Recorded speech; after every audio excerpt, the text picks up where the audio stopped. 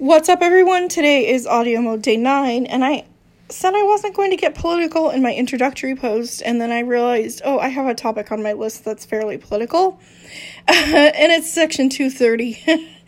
And wow, this can cause a lot of debate when it comes to Section 230, so I'm just going to try to get through it as fast as I can. If you all don't know, Section 230 is the section of the Communications Decency Act that provides immunity for interactive or internet service providers from what their users publish or post. In other words, they can't be sued for what their users post. They aren't treated as publishers, in other words. So that's how that goes.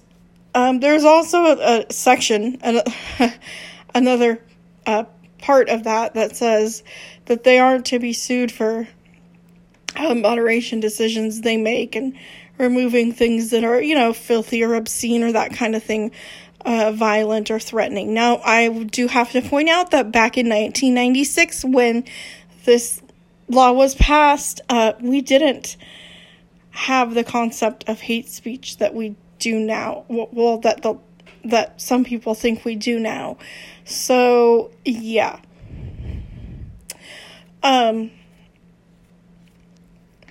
So there's that. And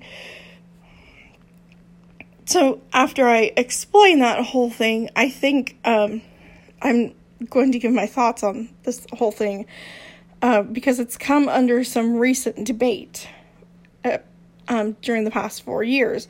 And the recent debate is whether companies like Facebook and Twitter should remove things that they, that aren't violent or aren't obscene or what have you, but maybe they don't think should be up there because of maybe they're the wrong political view or what have you.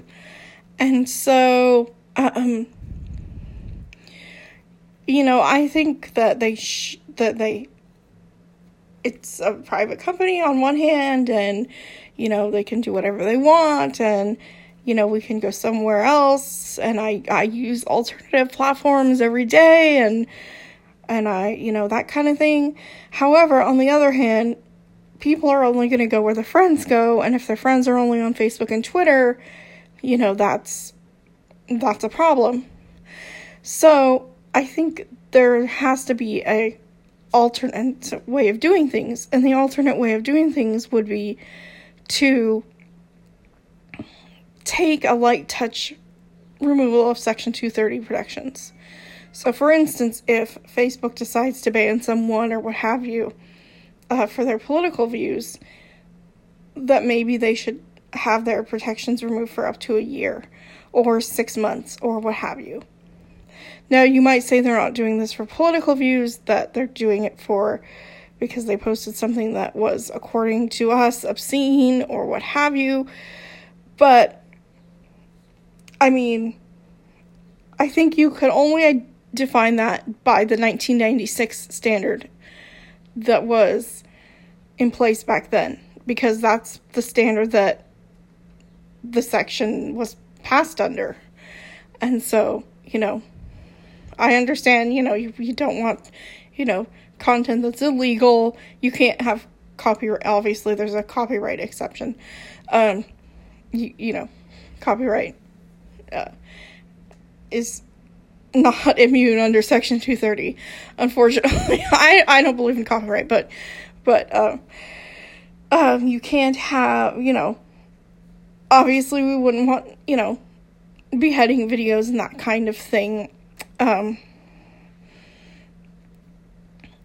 Those kinds of things. But I think that it should be passed under the 1996 standard, not the standards that we claim to hold to today. And so, that's my whole thing on Section 230. Yes, I got political, and I wasn't meaning to, but I just wanted to explain what the whole thing was. But yeah. Anyway, I think I'll be finished. 4:56. Stop recording.